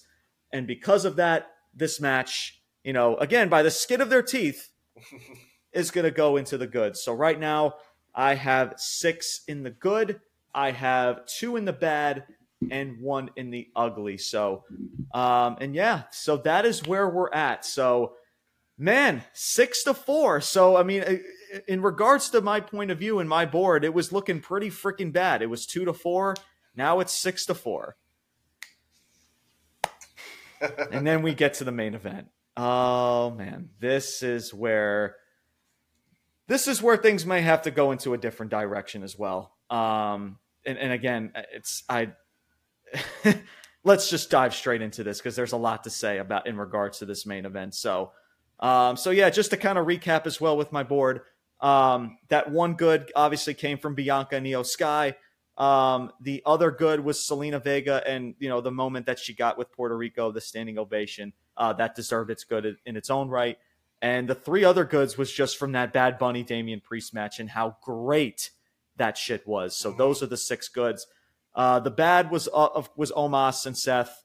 Nothing about this match pretty much excited anybody going into it. Was it good? Yeah, but nothing. But that was just all it was, man. It was just a good match. And it was just it's not pay-per-view worthy. It's a match I could have just seen on a SmackDown or a Raw. And of course, and the other bad was the Rhea Ripley and Zelina Vega match. I just did not like the fact that Zelina Vega is losing in 5 minutes for a title match on a pay-per-view. Again, I understand it's Rhea Ripley. She's your champion. She needs to look dominant, but not at the expense of Zelina Vega. I'm sorry. It just can't happen, man. And that one ugly, and Brian, we're both in the same boat with that, was that United States Championship match, that triple threat. So that is where we're at. So it's getting down to the nitty gritty, man. We're 6. It could go either way at this point. So it all comes down to this main event. So let's dive straight into it. Main event was the American Nightmare Cody Rhodes versus Brock Lesnar. Match time was 10 minutes. That's probably shocking to some people because this did not feel like 10 minutes, but it was 10 minutes in length. Cody Rhodes hits a suicide dive to Brock Lesnar during Brock's entrance, so Cody wasted absolutely no time. Cody then hits Brock with some chair shots and the steel steps before the opening bell. Brock, once the match does start, Brock takes control with some just suplex after suplex after suplex, just sending pretty much in a nutshell, sending Cody Rhodes to suplex. Like, Suplex City, bitch, right? That whole shtick, right? Remember that? Oh, man. I remember the peak when that Suplex City stuff was happening. That's when it was freaking really, really freaking cool. But yeah, so the top turnbuckle gets exposed. So one of Brock Lesnar's suplexes, Cody Rhodes lets go. He was holding on to the turnbuckle. He lets go of the top turnbuckle, so the top turnbuckle is exposed. Brock Lesnar, he hits that exposed turnbuckle as Cody sidesteps him from the ring ropes, and now Brock Lesnar is busted open. He's bleeding everywhere. After some Cody cutters, disaster kicks, and even 2 crossroads, Brock Lesnar kicks out at 2 9/10. Brock Lesnar hits an F5. Cody Rhodes kicks out. And then, guys, I shit you not. This is where I'm just completely baffled. Brock Lesnar locks in the Kimura lock. And he's got it locked in pretty good. Cody Rhodes, he uses his momentum to, guys, get ready for it, the awe-inspiring, ultra devastating, get ready for it, Brian, get ready for it. It's the awe-inspiring roll-up finish. That's right, guys. I'm not fucking joking. Cody Rhodes rolls up Brock Lesnar for the W. And not only that, Brian, but this dude runs away as fast as he can up the rampway, like he's legit, like he's James Ellsworth when he defeated AJ Styles. I'm taking my W, and I'm just getting the fuck out of Puerto Rico. Oh, man. Oh, my God. Look, before I send this off to you, Brian, because there's more I want to say about it. Cody Rhodes winning this match, obviously this was the right call. We know that. And I'm glad he won this freaking match, because I know there was talks about Brock winning, and I was about to go even more ape shit if he would have lost this freaking match. But guys, man, so you're telling me, right? And this match overall was pretty solid. I actually was fine with this match the way this was going. Was it great? No, but was it decent? Yeah, I'll give it decent. But you're telling me after Disaster Kick, Cody Cutter, Crossroads, 2 of them, may I add, but it's the roll-up finish that keeps Brock Lesnar's shoulders to the mat for 3 seconds. And Cody Rhodes, like, he just looks like a schmuck. He's just like, he's cowardly just running up the fucking rampway. Am I missing something here, Brian? I don't know how honest I can be in regards to explaining my feelings about this match. Listen, Cody Rhodes winning was the right call. I get it. And I like Cody a lot. And we have spoken very highly about Cody Rhodes ever since he's came back to WWE. Even in AEW, I've always spoken highly about Cody Rhodes, even his entire career.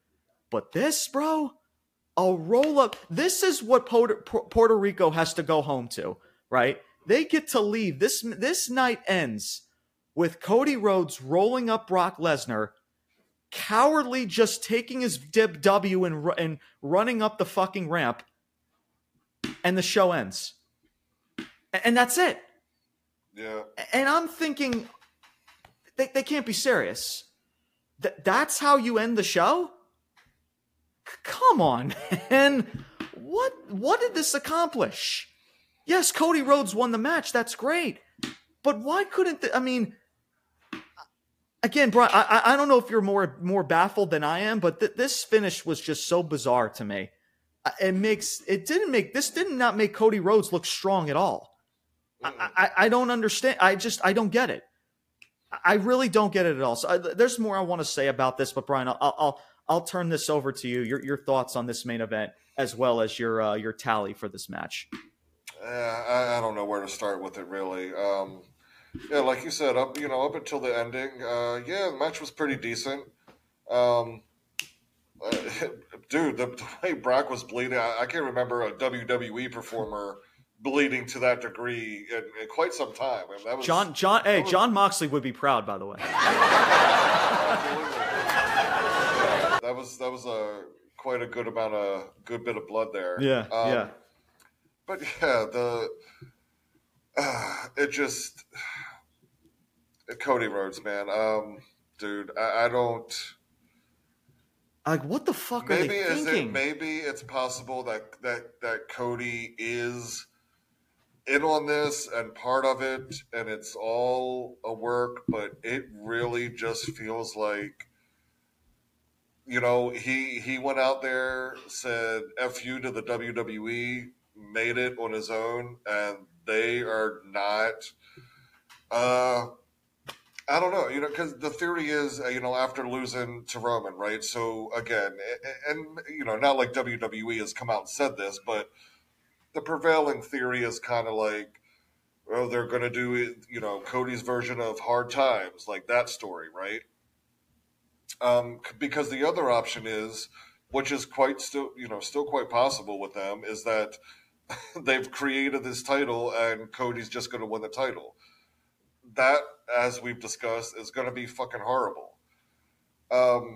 But if you're going with this hard time story, this match that you just had, yeah, it was a brutal match, but yeah, the roll up finish for the win, like, and then it's yeah, not running realistic. up the ramp, it's like it's unrealistic. God.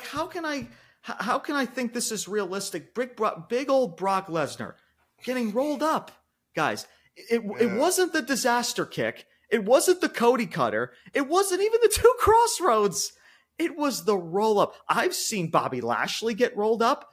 Hell, I've seen freaking. has freaking Omos gotten rolled up? You're gonna probably see Omos at some point get freaking rolled up.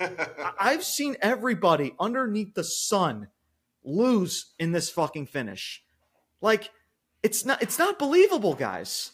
Yeah. And it tarnishes Cody in the process because it makes him look like a fucking schmuck. He's just cowardly running up the ramp like it's just, like he's. I don't understand. Imagine if Stone Cold, right, like rolled up like Kane, The Rock, right, or The Kane, Rock, or Kane, or Taker, like Kane. I'm thinking of just big man, like the size of Brock Lesnar, right, like Kane, right, back in the day with Kane and Stone Cold. Imagine if Stone Cold rolled up Kane and then just cowardly just ran up the freaking ramp. Seriously, guys, I'm trying to compare. I'm just trying to compare, Brian, from your generation to shit like this of what's believable. Yeah. You're telling me this shit's Brock getting rolled up is believable, guys? Come on, man. Yeah. And that's how you end the show. And Puerto Rico's probably like, oh well, I mean, Cody Rhodes won the match, yay! But man, shit, is Bad Bunny gonna come back out? Because I need. It's just God. I don't know what they're doing, bro. I don't know how. I don't understand how this makes anybody look good. Seriously, but continue. Yeah. So just with Cody in general, like, I don't know where you go with him in general. If you have him win the title, because of a tournament, yeah, that's shit.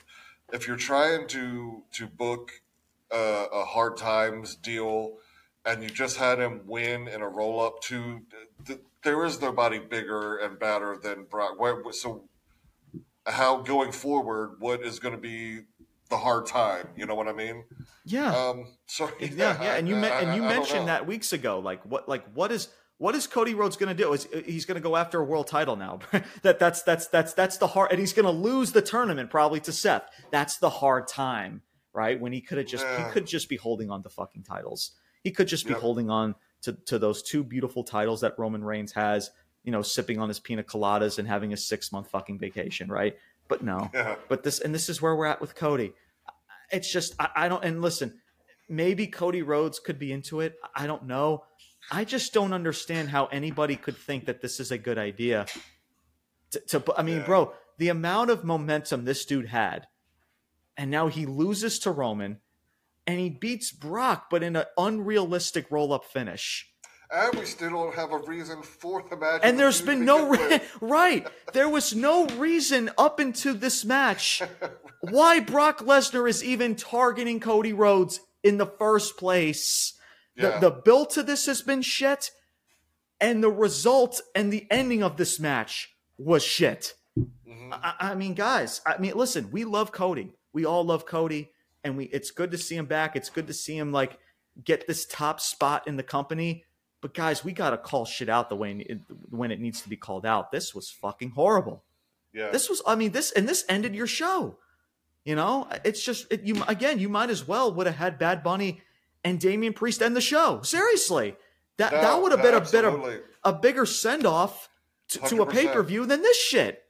Yep. It's just ridiculous, man. So Brian, before I make my tally, you go ahead and make your tally. The floor is yours. So for this one, that goes in the ugly for me. So with my final, I got 6 good, 1 bad, 2 ugly, which translates into 6 good and 5 bad. And 2 of those, 2 of those good. 1 was for the crowd, and 1 maybe I was being just overgenerous with the Omos and Seth thing. So it was kind of a. All in all, it was a wash for me. It really was. Yeah. All right, man. So look, and I'm in the same boat as you, man. And I hate to do this because I love Cody Rhodes, man. I've been supporting Cody Rhodes for the right reasons in regards to since he's been back in WWE and getting this big push and getting this momentum and the momentum that he genuinely has with the crowd. But ever since WrestleMania, this dude and his booking has took a major fucking fall because of the dipshits like Vince McMahon, Triple H, and suits and ties back there. It's just, again, I don't know if it's sabotage because he's an AEW guy, right? You really gotta wonder, man. I mean, it's not like I don't know, bro. Politics. I mean, that's like goes hand in hand with wrestling. I don't understand it, man. Yeah, it makes no sense to me at all. So here's the deal, guys. This was not bad, and I feel bad to do this, right? I can't put this into the good. That's the first thing, right? And this was not just bad, right? I can see some people, oh, this was just a bad ending. Just put in the bad column. No, guys, this was fucking ugly. Mm-hmm. The match, right? I mean, the match was fine. It was decent, but the build up to this match, no explanation, right? There's no reason why these two dudes are even fighting at all. And the ending to this match was, I can't even call it subpar. It was legit shit. It was straight up garbage. And for that, guys, that gets a huge, huge freaking ugly. So, as I write my final tallies, so those two tallies, they get crossed off into two bads. So, we now, guys, have a tie. 6-6. Yep. But now here's the thing. I did leave off a tally in this, and Brian, you made this tally early on. Actually, the very first tally of the show. And this is where I become also extremely generous. And this is where WWE just, with the skin of their teeth, gets away with this shit. And that was the Puerto Rican crowd, that Puerto Rico crowd in San Juan last night.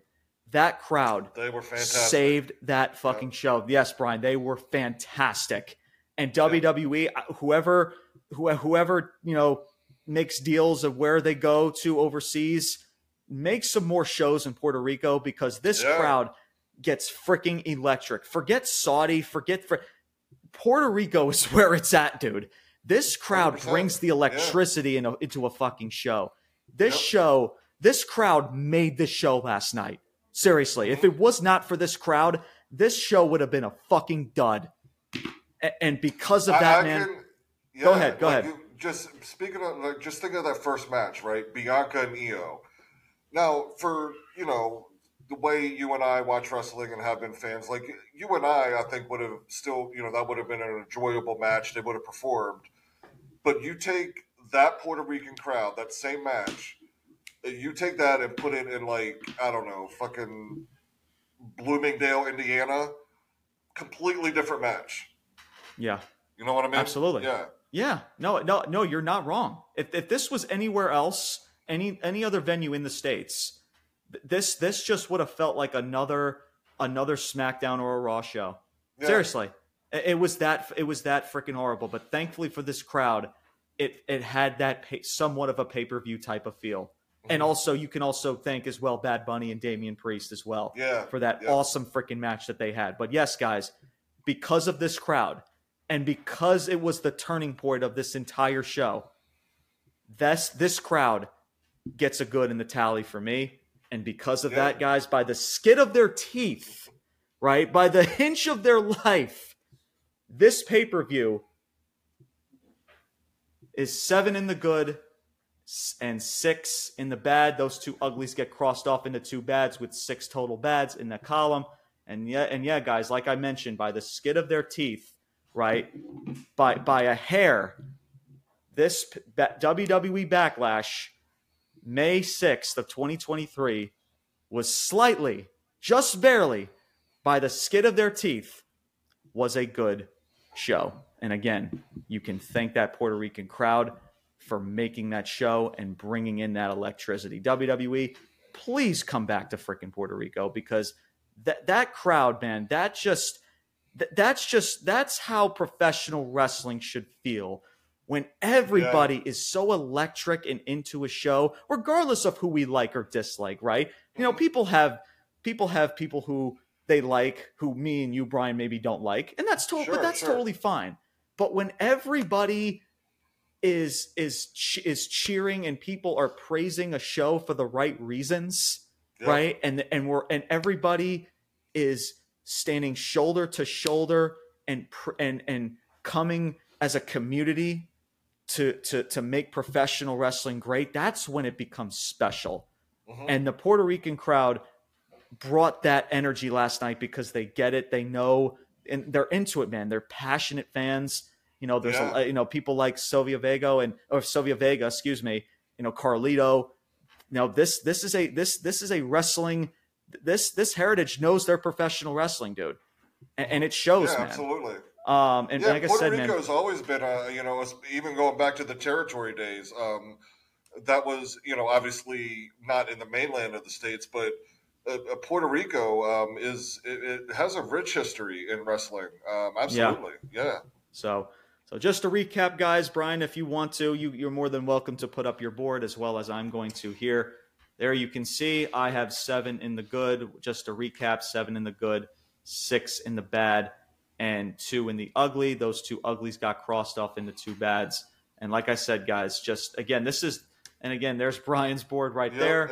I'm pretty much the same with you. I got 6 in the good and 5 in the bad. So. Yeah, and guys, it was the crowd. This is right, exactly, absolutely. The crowd is what did it for this show. Yeah. And guys, this is, and I'm sure Brian, I'm sure you feel the same way in regards to your board. This is as honest and as fair as I can be. Seriously. Yeah. I mean, if it wasn't for that crowd, this could be a completely different story of a show. So that's on, and that's what I'll always bring to this platform, guys. And Brian, I know you'll do the same as well. Is just being honest and just calling shit out the way it needs to be called out, regardless of what we like or what we dislike. We call shit out when it needs to be called out, and this is as honest as fair that we could possibly be. So that is going to do it, guys, for today's episode. This was another edition of the good, the bad, and the ugly for WWE Backlash, May 6th, 2023. We will be back on Tuesday to talk some Monday Night Raw as the World Heavyweight Championship tournament. There is a lot, and I mean a lot, that me and Brian are going to save in regards to that whole situation. So make sure you guys stay tuned to hear our thoughts for that show, as we are, like I said, we have a lot of things to say in regards to that whole situation. But today was just about Backlash. We wanted to keep the focus on WWE Backlash. So if you want to hear our thoughts about the World Heavyweight title and this tournament and the people involved, so make sure you stay tuned for the Monday Night Raw show. That is going to be on Tuesday as well as Thursday. We are back with some more AEW and AEW Dynamite, continuing to get closer and closer to Double or Nothing, which is coming up in a couple of weeks. And of course, we'll sprinkle in, as we always do, about NXT as they get closer to NXT Battleground. There's going to be a lot of wrestling, a lot of content coming up this month during Memorial Day weekend, as those two are going to go head to head on Sunday night, NXT Battleground, as well as Double or Nothing. And then we are back on Saturday for SmackDown. Does the turn with the Usos and Solo and Roman happen? Roman Reigns is going to be in the building next week. He's being advertised. So does that turn happen? I'm sure there's going to be a lot of build in regards to that. What's next in regards to the Bloodline, as well as another. If not, it'll be at least another 3 months, 2 to 3 months. Right. See Roman again after that. Yeah, exactly. So, but all of that will be coming up on for Friday Night SmackDown and for our show on Saturday, as well as another edition of our top 5 list for the week with a little bit of a twist. We won't tell much about it. You guys got to stay tuned next week. There'll be a little bit of a twist with that whole top 5 list. It won't be just your original top 5 wrestlers of the week. It'll be a little bit of a twist in regards to that show. So make sure you guys stay tuned. Of course, as always, make sure you guys follow us on our social medias. Make sure you guys follow us or join our Facebook group. We are up to about 64 members right now. So let's continue to up that number, continue to spread the word, Join the freaking community. Join the best freaking wrestling community that there is out there. Continue to follow us on our Instagram as well as our TikTok. That is ruthless_talk. So make sure you guys follow us on those platforms. We are very heavily producing content over there as well. And yeah, man, just continue to spread the word. Continue to to stay tuned for more future episodes, and just continue to support this platform, man. We appreciate everybody always tuning in, regardless whether you're watching on Apple Podcasts or Spotify. We always appreciate you guys tuning in and supporting the show. So, Brian, before we end this, your final thoughts in regards to Backlash and everything as a whole. Yeah, it was kind of what I expected going into it. It was average. Nothing really to write home about. Yeah, we'll see where we go. Head with the draft. There's a couple people. I'm looking to see where they go with Iyo Sky, Damien Priest. I just, God, man, I hope now that, I don't know, maybe WrestleMania, now that that's kind of all settled in the past. You got through Backlash, you've done the draft. Okay, this is what it is. Mm-hmm. And now, I don't know, just get some storylines going and start building some shit. Because it's really been lacking since WrestleMania. Yeah, absolutely. So WWE dodged a bullet for today. You dodged a freaking bullet. So, yeah. But moving forward, we may not be so generous moving forward, especially as we get closer to SummerSlam and in the summer. So, like I said, yeah, man, WWE dodged a bullet, because maybe next time we may not be so generous next time. Thank you guys once again for tuning into this episode. That is going to do it, everybody. My name is James Porcelli. I'm Brian Thomas. And we are both signing off saying salute. Peace out. And take care, everybody.